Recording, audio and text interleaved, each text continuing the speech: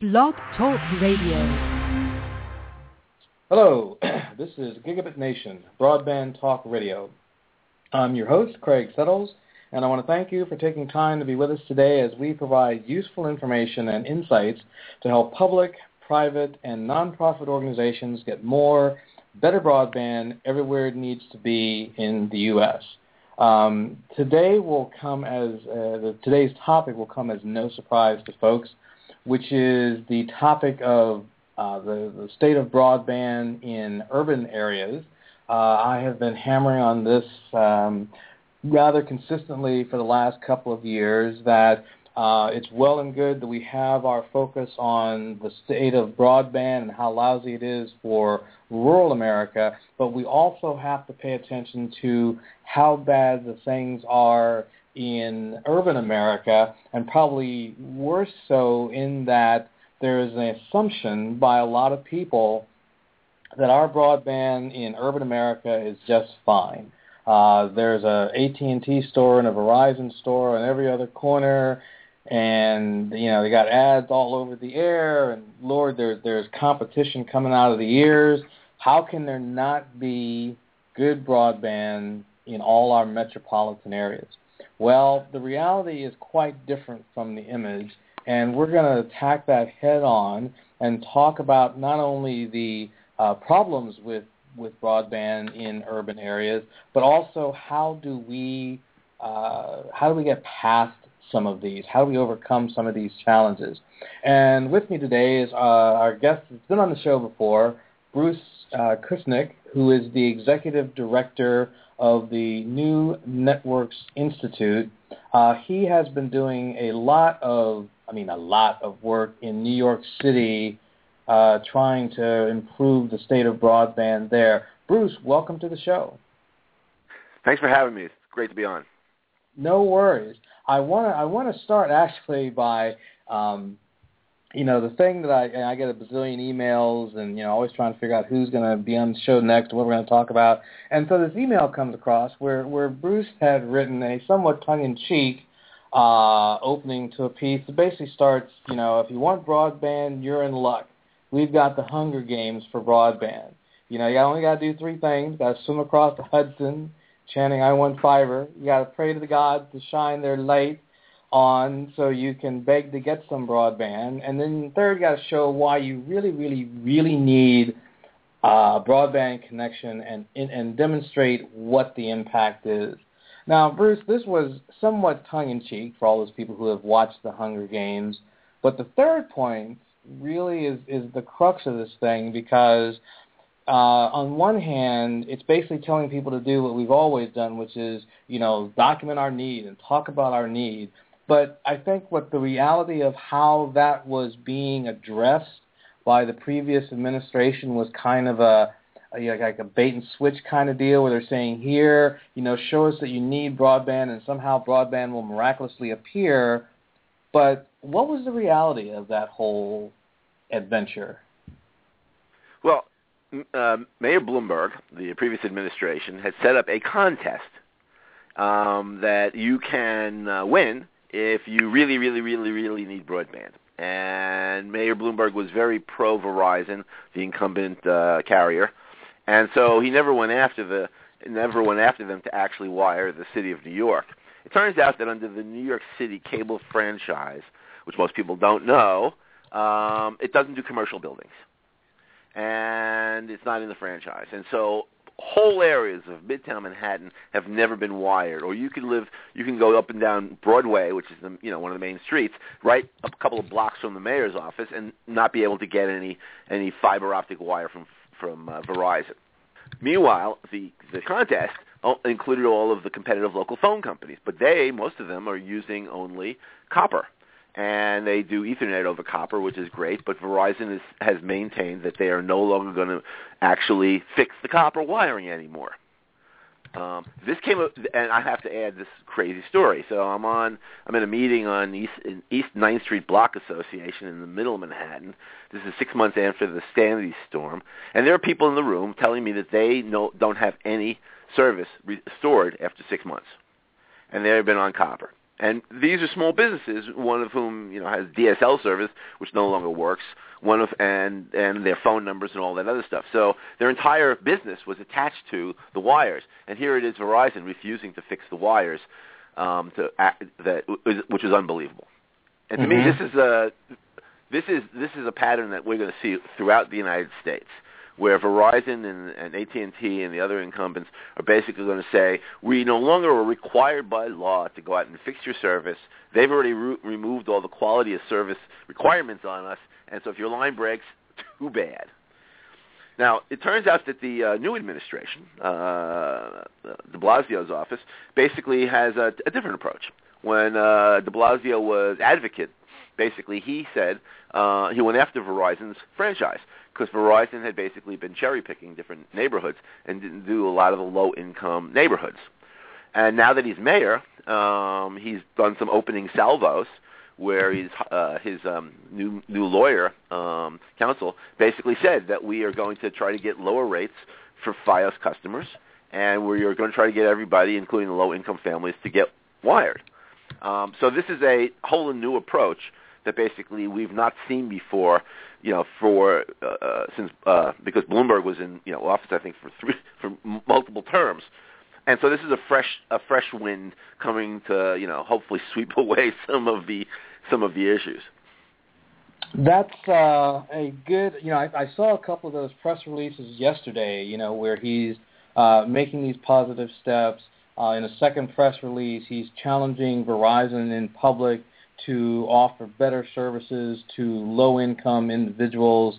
I mean, it seems like the difference is, like night and day in terms of what you folks in New York are experiencing now versus what you have had to suffer through before. Well, there's a lot of legal and regulatory hurdles that are going to happen. And by the way, so this is happening in every city. I mean, the idea that these companies have been given a franchise to go out and do the wiring in whole cities, and then basically they don't finish it, or the whole state. In New Jersey, for example, the whole state was supposed to be wired with fiber optic service capable of 45 megabits by the year 2010. 100% of the state, and they only did about 50%. The cable franchise only covers 70 communities that have to be wired out of 526. And news, 2 weeks ago, Verizon basically got the state to erase all of its commitments under the last 20-year law. In other words, they only did 50% of the state, and then suddenly they erased everything else. And the new thing is we can give you wireless service instead of having a wire. And so it's the speed of DSL as compared to, in the law starting in 1992, the speed was 45 megabits in both directions. So and let's look at San Francisco, and where AT&T basically has rolled out UVerse, which is they pulled the bait and switch. They were supposed to do fiber optics in California and in multiple states, and instead they rolled out copper to the home. And they don't tell anybody that it's copper to the home in their press releases. They don't bother saying that we're using the old public switch telephone network's wires, and all we're doing is basically like as if it was a road and we added some new shrubberies. And we said we did an upgrade. And while UVerse, and that's why UVerse will never hit 100 megabits, mainly because it's copper. And the reason why it was supposed to be switched out, according to them, was that the copper networks were inferior to the fiber networks. So for the last 20 years, we've seen this erosion of commitments about what they were supposed to do, but customers have been paying for it. In New York, this rate increase that happened where they're charging residential customers for massive investments in fiber optics. Basically, nobody's checked to see if they've done anything. There's no there about doing audits of the books, and there's a couple of secrets. Let me tell you one of them. Verizon basically has been able to charge residential customers for a cable service, which is not necessarily legal. And in the research we've been doing, they've been charging customers for the fiber optic wires that are going to the cell towers, which is not legal. and they have been manipulating their books in such a way that essentially they claim to have these massive losses so that they can go back and get rate increases, and the losses are being formed by the affiliate companies not paying its fair share back. So it turns out that in September of 2013, Common Cause, Consumer Union, and the phone company union, CWA, filed a FOIA and a request for an investigation of Verizon's financials with the state of New York. Mm-hmm. And as of December, Verizon has lost the appeal to block the FOIA request, and so Verizon will either have to turn over the data or sue the state. Mm-hmm. But it turns out that what they've been doing is manipulating the books in such a way that the construction budgets are basically being dumped into the utility, and all of the other services are getting a free ride. Mm-hmm. And charging grandma for the development of FiOS and the development of the wireless service. It's and by the way, in New York, just so you know this, rates went up. Local rates, regular phone rates went up 598% since the year 2000. That's based on phone bills. And that's because, so what used to cost $8 to $10 now costs $53 or more. And I don't have the numbers in front of me, but essentially what they've done is they basically let all of the separate charges grow in costs. I think it was something like $5 a month for just being unlisted. And this is ridiculous. This is is unconscionable because that costs nothing. It's zero. And nobody checks. There's no more audits. The company's been manipulating the books, so it looks like they have all these losses. But the affiliate companies aren't paying their fair share. Right. So I believe the next step in New York is going to be let's audit the books, and that to me is one of the major things that de Blasio can do, and maybe he will do. But the truth of the matter is the data is very straightforward. We found reports by Verizon New York about their cost expenses, and those books, which have never been seen before and have been hidden from the public, are now going to have the light of day. And that's basically the first step in many respects as far as moving this kind of effort of turning around the situation. You start with opening the books and showing the paper trail, because if we put this discussion in the context of activities such as all these legislative actions in state houses to fight municipal networks, all of these claims that there's plenty of competition, all of these claims that it's unfair for a government entity to be putting taxpayer dollars at risk. So there is a talk being talked, but what you're describing is a reality in which they are, obviously worse perpetrators of the things they are railing against. Well, the bills that you mentioned in the states, such as closing down, blocking the municipalities should have just basically sued the shit out of these guys. Period. They should have went and demanded the books. And saw what was going on, and then basically they should have had their networks upgraded because they paid for it. And the truth of the matter is, most of the municipalities have never really stood up for their own rights, which has been a problem as far as I'm concerned. There are some municipalities that have basically said, okay, we're going to go out and do the wiring, but they had rights that they were been taken away, and they didn't have to be taken away. And in a lot of states, they were requirements to wire the cities, and they could have went back and gotten confronted the state. Instead of being what they've done is most of them have said we're going to do a workaround because the company is not there. My take is the wiring is all there, and it should have been upgraded. You paid for it, get it. And I think if we start doing this in New York, which is going to happen, I think other cities may wake up to the fact that they have rights that have been trampled on, and they should not be sitting around and letting the bullies bully them. This is and especially considering the amount of hanky-panky going on with the numbers. A couple of things: the FCC stopped collecting data in 2007. The phone companies have stopped publishing their annual reports since 2003. And the stuff that we found basically was stuff that probably should not have been up. but it was up, and we found it. However, there's never been an audit in the last 15 years of any of the phone companies' affiliates by the FCC or the states. The last one I know about was 1997 in California, and that showed massive cross-subsidization. The auditors found $1.3 billion that had been dumped into the local, in the cross-subsidies, which should not have happened. And nobody's ever audited AT&T's books in, say, Illinois or Georgia. They're just not doing any. These laws that you talk about, in Florida, they erased the ability of the commission to actually audit the books. And they've erased I think this happened in Indiana and a couple of other states, where basically instead of just saying, the utility needs to be audited, these guys say, well, we can't do this anymore. We're not even allowed to collect information about how many lines there are. In Florida, the bill basically also got rid of carrier of last resort. Instead of upgrading the plant, they now say we don't have to even fix it. Rains, snows, hurricanes, forget it. We're not obligated to fix your wire if it breaks.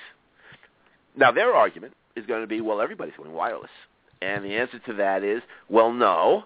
In a study that we found that was from the Small Business Office of Advocacy, only 5 to 10% of small businesses actually are wireless only, meaning there's no wire going in. All the other, as far as we can tell, and that number is high. As far as we can tell, it's probably 5% of small businesses have no wires and are only wireless only, because they have a broadband line, they have an alarm circuit, and these are not being counted in any of the information being supplied to the public. And even with the public, you go home at night, you don't go out and take out your iPhone and watch Netflix. You probably do it on a wire. That wire is not counted as part of the accounting. So they use this fictitious data, or manipulated data, I should say, because the data is real, except it only looks at one thing: residential voice services, and nobody's counting the actual number of lines that are in service in the home. So they use these sort of I call it verbal jujitsu, where they say everybody's going wireless, or they say don't regulate the internet, and then you realize that don't regulate the internet means don't regulate the phone company's wires. It's the whole wire, and so the people get fooled. Right. They don't realize that basically the don't regulate the internet means to the phone companies, great, we can make more money and we'll keep control of the wires. Wow. That is a pretty.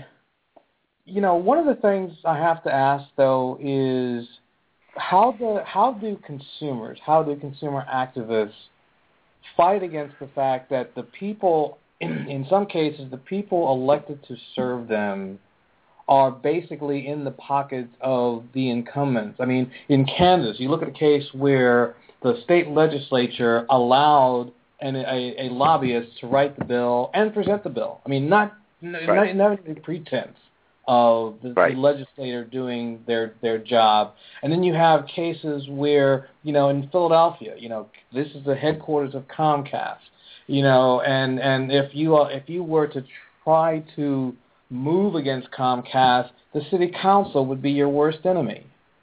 I mean, how do we fight that? How do we get around that problem? Well, the couple of things you mentioned Pennsylvania. By 2015, the entire state was supposed to have 45 megabit services to every home and office, and school and library. Exactly. It was in state law in 1994. I was going to say, and they subsidized Verizon and some folks like to the tune of $2 billion to come to this place. Yeah, well, but anyway, so what happened was they basically, Verizon used its lobbying and got rid of the law in 2003, where instead of 45 megabits, they're only required to do 1.5 megabits. Wow. And so Philadelphia could have been wired. Pittsburgh could have been wired all along the way, which they were supposed to be done in 1997. And Philadelphia and and Pittsburgh never said, "Excuse me, we paid for this stuff. It's in law. Wire this stuff." So I think personally the step has to be, and I have to say that while the advocates fight a good fight but they are doing different fronts. some of them, care about the internet more than they care about the telecommunications part, which is the wires the internet travels over. And so you have a lot of different mixed messages coming out from, and some parts of the fight are good. I mean, net neutrality, for example, you have to fight it on the internet level. But the truth of the matter is this is really about telecommunications, and these people and a lot of the players haven't really come to grips with what it really means about telecommunications and open wires versus open internet. So I think the next step has to be, and which is something we're working on, is confront the companies, take legal actions. There's no other choice. Right. We're at the end game. We've lost pretty much every battle we've been, in the last 5-8 years. When the FCC got rid of line sharing, and they could use the line for DSL, and they got rid of the ability of competitors to use the wires, including the fiber optic wires, again wholesale rates. When they started erasing all the laws that were put into effect under the Telecommunications Act, there was a problem. And when they erased all the data in 2007, if it wasn't for the fact that these other reports were leaked, we wouldn't know what happened. So my feeling now is, with the data we have, we believe, and it could be that maybe New York and the city actually takes some actions, and it leads the charge around the country.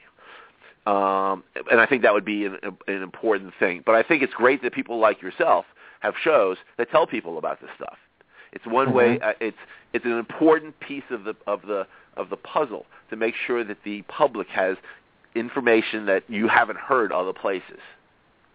Right. And literally, and I think that's actually a great benefit to the public.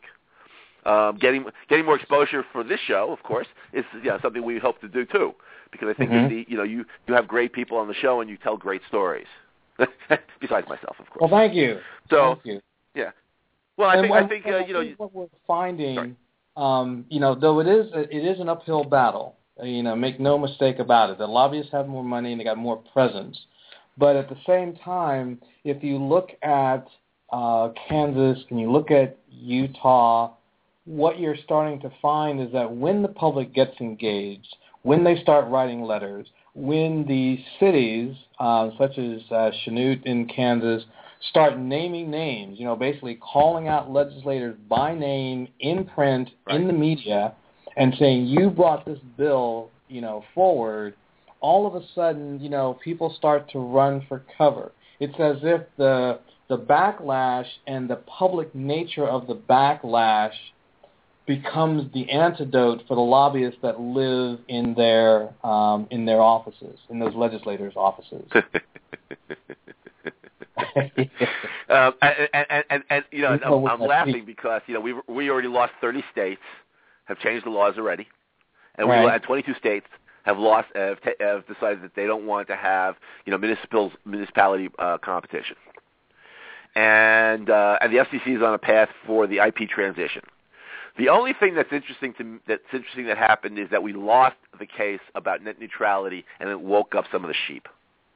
To me, that was one of the most significant things that's happened over the last couple of years, mainly because people are actually using words like telecommunications, or the more obscure term Title II, which is telecommunications under the Telecom Act. And so they're now suddenly realizing that that there is something underneath. The other thing is the Comcast and Time Warner deal. They're the most Time Warner and Comcast over the last couple of years have been rated as some of the worst companies and the most hated companies in America. Right. And so I think the people get it. The problem is that there isn't enough shows like this telling the truth on in the major media basically is still asleep at the wheel. But I think net neutrality that we lost net neutrality was a really good thing because it woke up people going, what happened? Yes. And I've been doing this now this is my 32nd year as a consultant and 22nd year as new networks. And basically this has been one of the few times we're at the end game, and a friend of mine, Joe Plotkin, who was working in a small ISP, and we were lobbying while we were losing the battles in D.C., said to me, he says, it has to get so bad, people actually notice. So the slowing down of Netflix which has been reported recently, impacts the direct customer. The rate increases impacts the direct customer. And the lack of competition impacts the direct customer. So I think people like us, who are leading the charge, I think we're trying our best to tell the story. But my feeling is that others are starting to wake up, going, "What story?" Yes. And before they were just sort of sleeping. And so that's actually a good thing. The thing that I think next steps are is legal actions. I don't think there's any other choice. I think that basically we've lost our rights. They've been ripping us off, and I think at this point in time, we have to go out and reverse that. Oh, I have to plug. I have a new book coming out in a month, which doesn't have a title yet. But essentially, one of the findings was that we've lost about $7 trillion in economic growth over the last 20 years because the companies lied to us about deployment of fiber optics. And while they claim $7 trillion. Wow. Right, and that's actually a low number. It turns out that basically what they based on their own reports, they claim that $500 billion a year would be garnered if, in fact, they had wired the country. And there are two separate studies that showed pretty much the same thing. So using that and reversing it from when they started not rolling it out, which was 96, since that time, basically, and also the ramp up, we've literally lost $7 trillion a year in annual growth. And the other thing is we spent $380 billion that was charged to customers for fiber optic networks we never got. And it's a lot worse than that because of all of this hanky-panky with the monies that I mentioned with the cross-subsidies, which we've been working on now for 2 years. And essentially what we're finding is that customers are being charged for the dumping of expenses for the other parts of the business that shouldn't be dumped. And along the way, the regular phone customer is paying for the deployment of wireless services. It's illegal.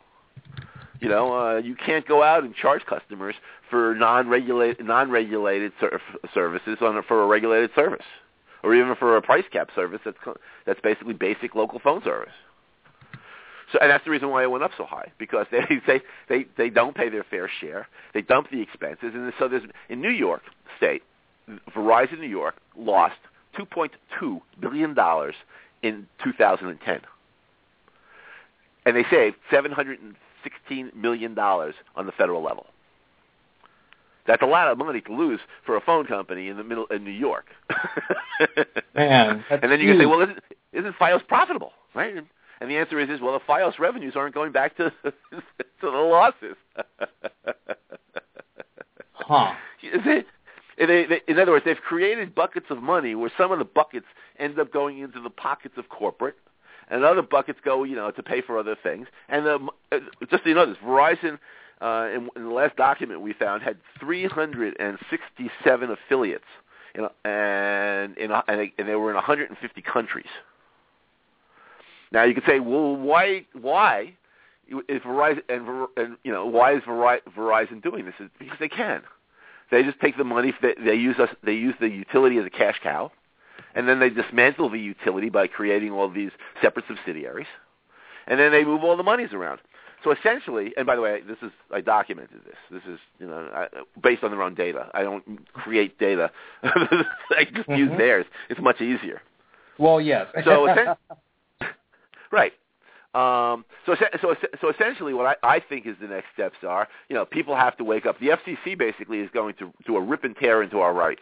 It was very obvious in the last couple of statements by Wheeler that essentially he's not going to go out and take on the phone companies. And maybe I'm reading that wrong, but other people have said that besides me. Mm-hmm. So that means basically that the FCC and there's two phone company funded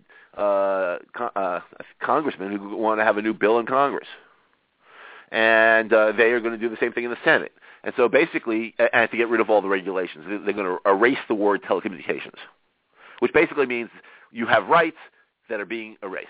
Because the telecommunications has rights, obligations. Like, if your phone breaks, they're supposed to fix it.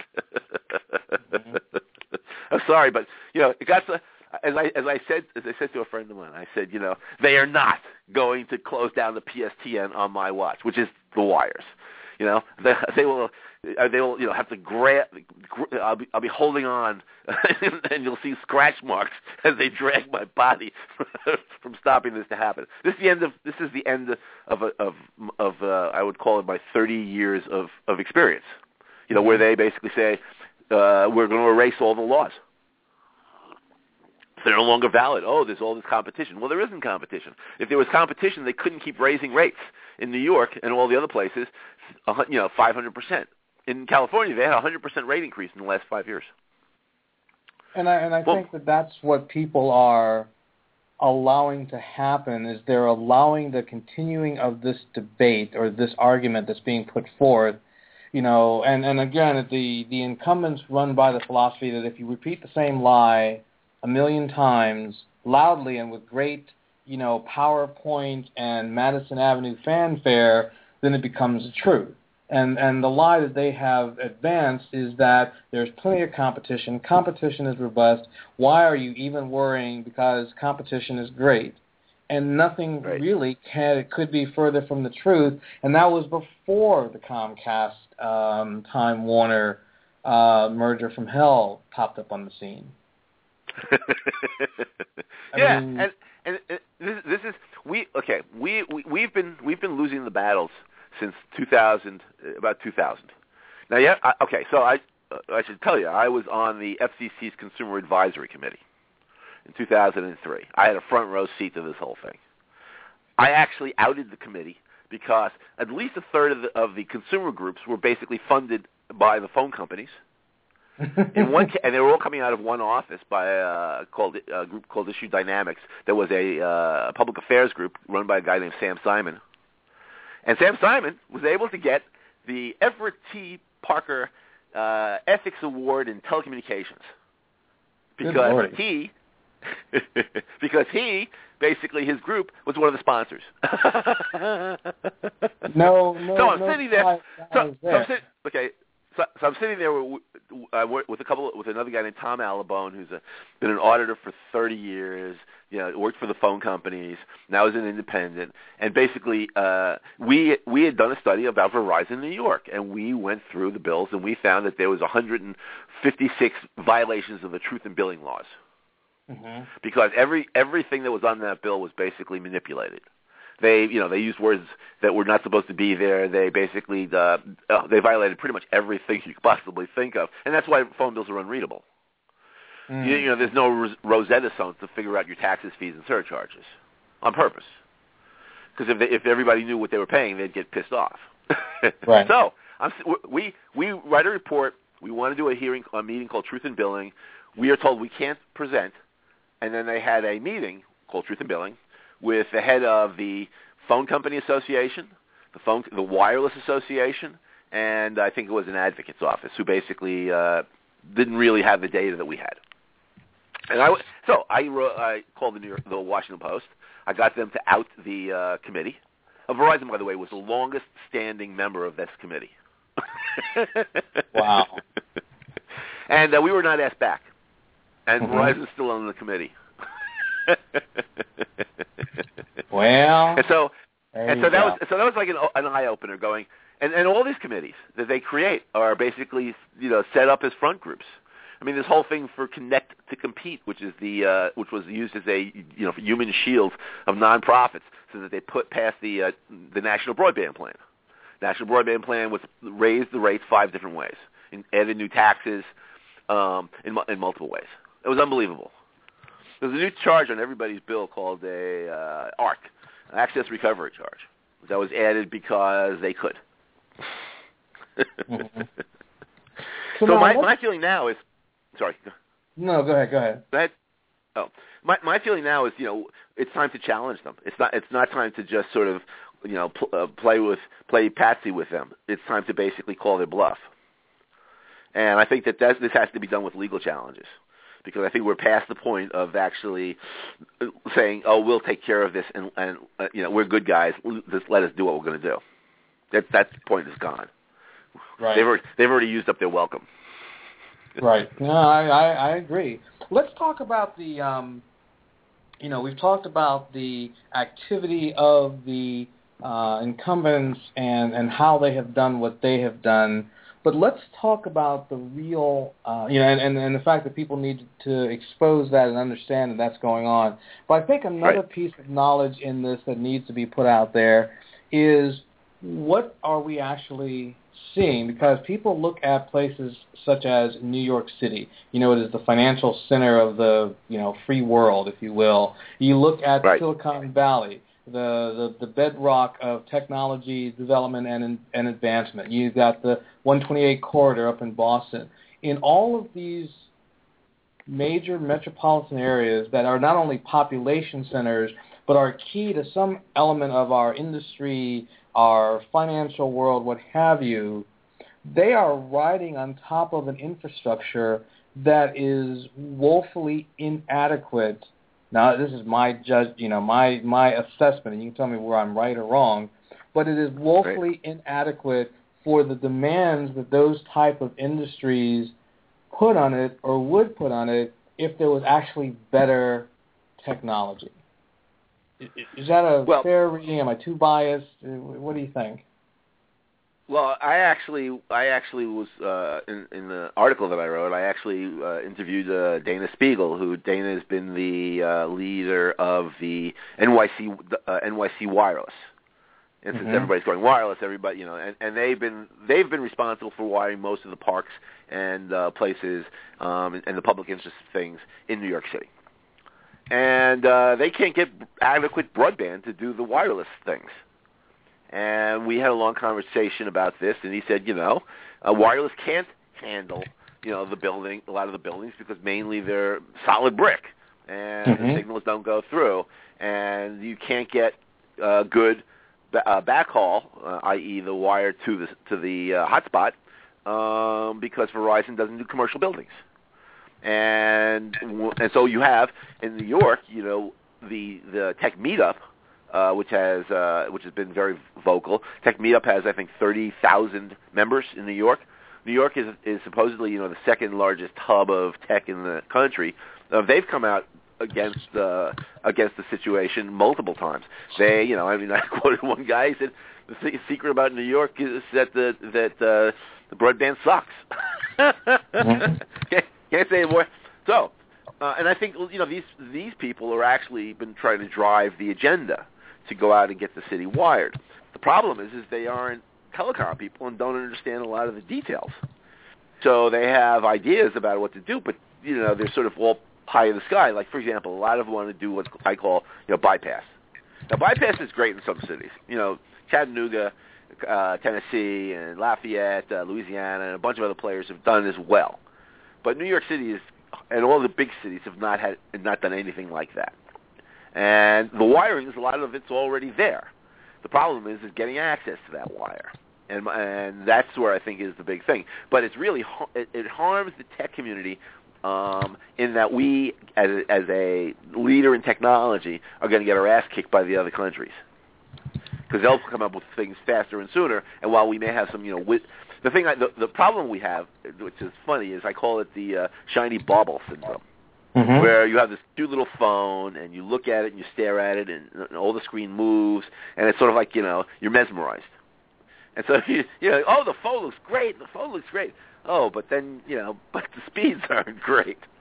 So I think the city itself, New York has woken up, at least with de Blasio, and I think that these last couple of days, the statements that he's made indicate that we are going on a different path than we did before to get New York City wired.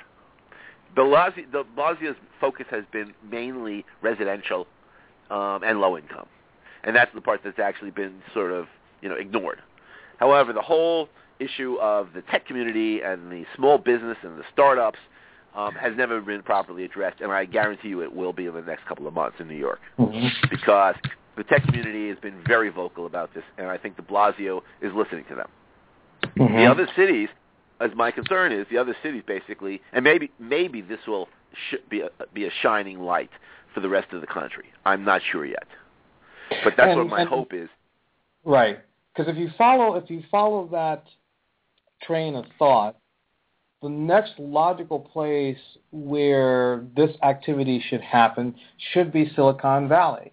I mean, if you look at the fact that from San Jose to San Francisco is this incredible number of technology companies that are basically the heart of the industry. It's the birthplace and all of that. It's not just, Chamber of Commerce propaganda. However, they all seem to be suffering in silence about the fact that there's no, fiber everywhere. And the irony, at least until yesterday, the irony is that, Google, who is in the valley, has gone everywhere else. And, and their claim for doing that is because California has a particularly nasty requirement that basically is an environmental protection requirement. And it's a bear to get around. I mean, make no mistake about it. You can be challenged every step of the way, which is a legitimate gripe. I don't say it's not a legitimate gripe, but the reality comes back to these cities, with the exception of places like Santa Clara, which has its own network. San Francisco is trying to move in that direction. And then yesterday, Google listed in its short list of cities it plans to go to next, San Jose.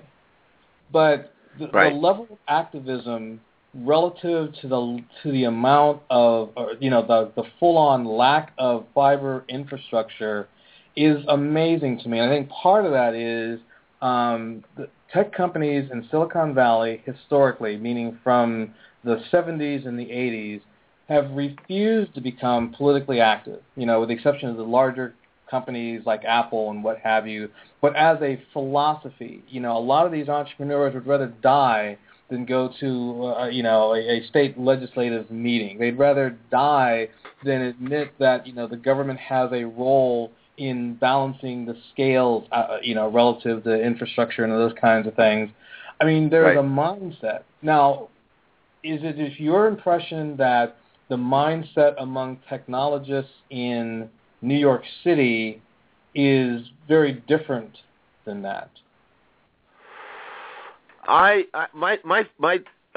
just sent you a link to which you may want to post to the about California. California was supposed to be wired by 2000, including San Jose, San Francisco, L.A., and San Diego. They actually started running the wires in 1994 and 95. And then when SBC bought Pac Bell and merged with it, they closed everything that was being done in 97. But they collected in rates $500 million a year extra, and that money has never been taken out of the rate base.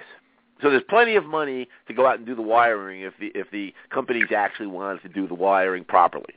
The problem that I've had with the tech community in general is while they personally get it, the large corporations don't want to go out and confront the large corporations because they and this is a fact on all levels. I had a couple of meetings in the last week with people from the real estate industry, from other major large companies that shall remain nameless, and the conversation that I had was very straightforward, which is companies like no regulation on themselves, but they want regulation on the others. However, they don't want to attack any of the large companies, period, because they feel that it's almost like an etiquette, which is kind of funny. So you won't get, and this, I don't know what Walmart's position is, but you won't get Walmart to come out against Verizon or one of the other companies, some of the banks against Verizon in, say, California, even though they are paying double or triple what they should. They don't get it. And so my feeling has been about the large corporations, not the large tech communities. They, like Oracle and Microsoft and Apple, they all have deals with the phone companies. Google, they all have deals. So they're not going to say anything. They're not going to go be aggressive. Cisco, you would think that these guys would defend the public, but they're not. They know they all have router contracts and database contracts and wireless contracts, all those stuff. The people that are actually noisy, and I think this is an important point in New York, are the small startups and the investment companies in the startups, because they're the ones who basically are in these offices along in the middle of Manhattan. They can't get wires. And I think I think across the United States, it's really the startups and the small tech groups that actually are going to get noisy, if anybody. It won't be the Silicon Valley. It won't be them, because they're not going to stand up. They're not going to stand up for anybody. Okay, hold on one second. There might be a caller on the line from the 508 area code. Hi, is there a caller here? There sure is, Craig. Hey, how you doing? Hey, Bruce.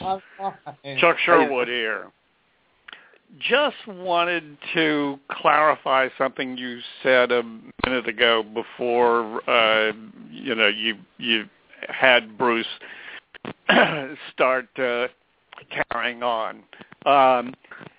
Google in no way is promising to build Google infrastructure in 34 municipalities or 9 regions. Google is basically doing yet another beauty contest.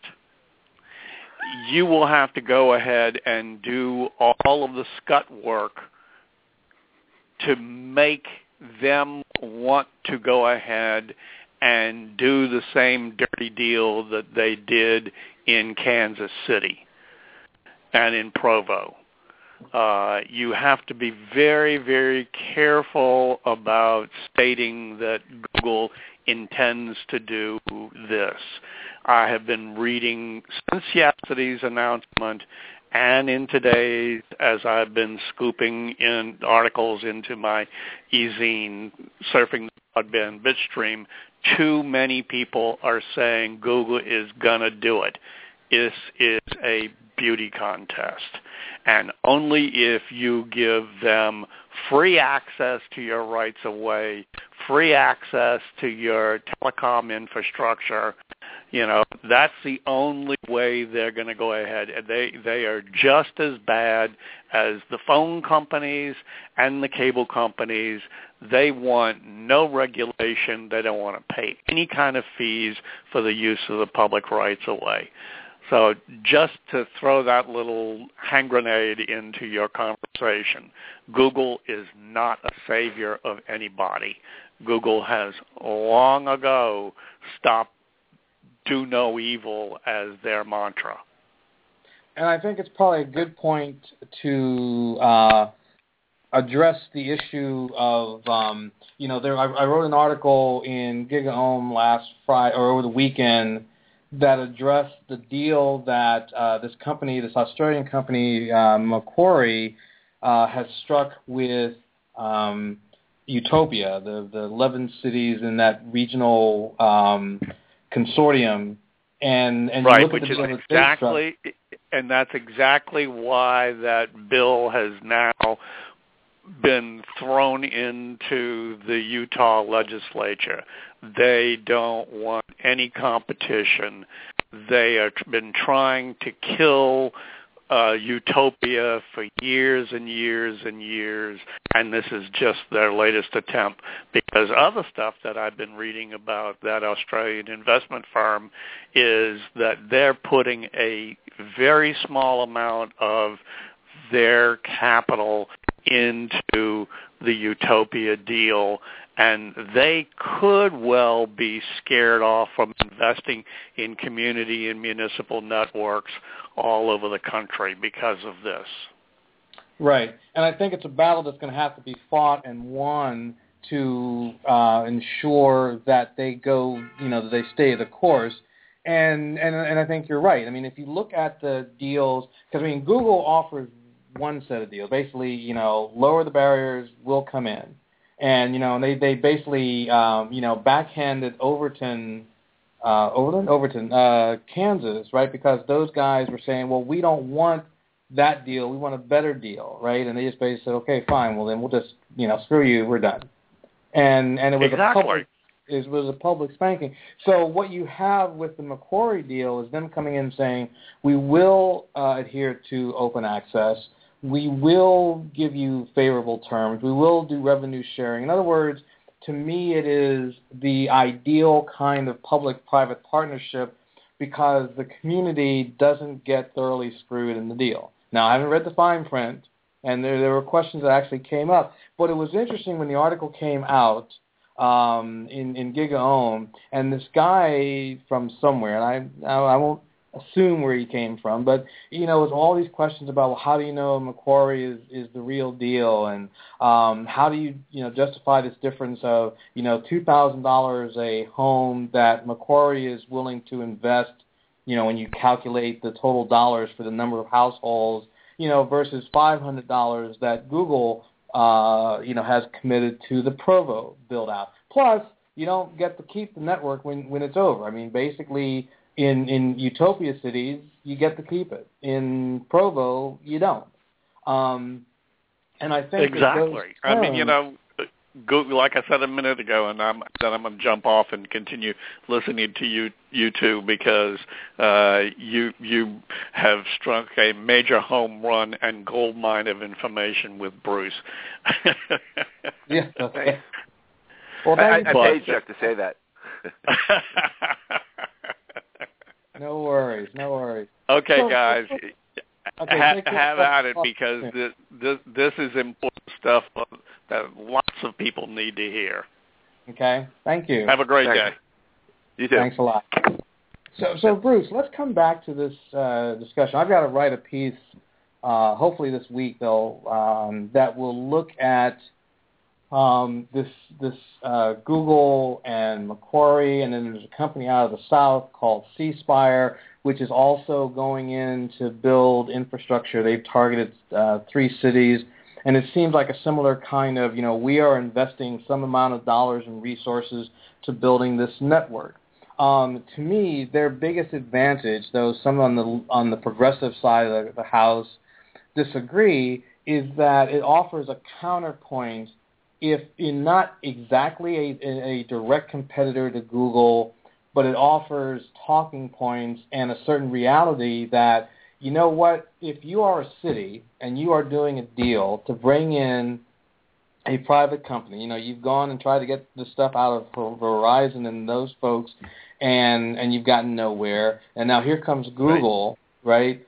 The key thing that comes out of this is you've got to negotiate contracts in which your assets stay protected.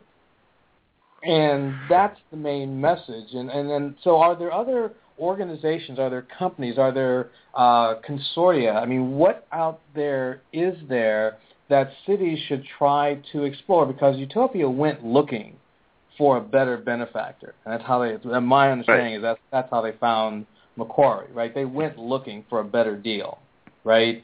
Should the mindset of the people out there, listening to the show, be rather than to, go running after one company and rolling over and giving away all of their assets, the cities should be going and looking at other options, because there are other options? Well, first I have to say that there are a bunch of companies out there that are doing a good thing. There's SonicNet in California. There's Stealth in New York, and they're doing fiber. And there's a bunch of other companies, that I don't want to overlook. Most of them are still very small, but they're fighting the good fight. Mm-hmm. My feeling has been though that these places should start waking up to the fact that if they paid for the infrastructure, it's theirs, and that essentially it should be opened, and that other competitors should be using the same infrastructure. New York City has a thing called Empire Subway, which is the wiring that goes in the subways in New York, and the subways go everywhere. So there's a lot of those wires should be able to be used by anybody, anytime, as competitors. The wiring that Verizon is putting on in Fios. If customers paid for the wiring to be put in, then it should be an open network. And most people haven't bothered to examine the data to find out whether or not the company has shifted the construction budgets into having the regulated side of the business pay for it, which, as far as that's what we found. And so, from my perspective, it's time for people to wake up, going, wait a second, if we're paying for these networks, they're ours. Verizon and AT&T keep claiming that this broadband network that they are building is separate and different than the PSTN. AT&T is using the PSTN wires. Is AT&T paying its full share back to the utility to use those wires? No. Guaranteed, because if they did, then the prices wouldn't keep going up in California. Same thing in New York. If the Verizon Fios is paying its fair share, then you can't have a couple 100% increase. And the increase since 2008 in New York was 84%. And that's only on the main service. On other service, it was 150 or 200. I mean, inside wire maintenance, which is most people don't even know they're paying for, was $1.24 in 1980, and now it's $7.99. And the people that use it the most are seniors. They don't even know it's on their bill. You see all these line items. It says nobody could read their bill, so it says it says FCC line charge, which is direct revenue back to the phone company. And you see inside wire maintenance or something, or whatever the name for it. How would you know what it is? And so nobody's actually audited the books. Nobody's actually said, we paid for this stuff. Why are they keeping it? And I would argue that if customers are paying for it, it isn't the company's private property for private use. It was publicly funded assets that the company has been taking over and moving into a non-regulated business. And that may be illegal because you're not supposed to have regulated side of the business pay for all of the deregulated, non-regulated, forbeared services. So my feeling is the city should wake up and say, how much money did we pay in? How much where's all this money coming from for these guys to build this stuff? Why is Verizon New York lost $2 billion in 1 year? How could that be if Fios is profitable? And the answer is it can. There has to be, there's some logic to this. Anybody who's ever looked at a financial statement knows that if you lose $2 billion in 1 year, you'd be out of business if you keep losing money every year. And guess what? Verizon New York has lost money every year for the last 8 years. How is that possible? Because all the money is being put into these other buckets. And so I think my message, to anybody in a municipality is audit the books. Find out, how much money they've been collecting and where it all went. Take a phone bill. Says, okay, where's this line item going? Now, if you look at a normal phone bill these days of a triple play from Verizon, for example, we audit phone bills. You find that there's 4 of the companies represented on that bill. And are they paying for the use of the bill? Did they pay for the billing? Did they pay for all of the other charges? Did they pay back to pay for the postage? Did they pay for the advertising that goes into the insert? I mean, there's all these little things that basically, these companies have basically been doing.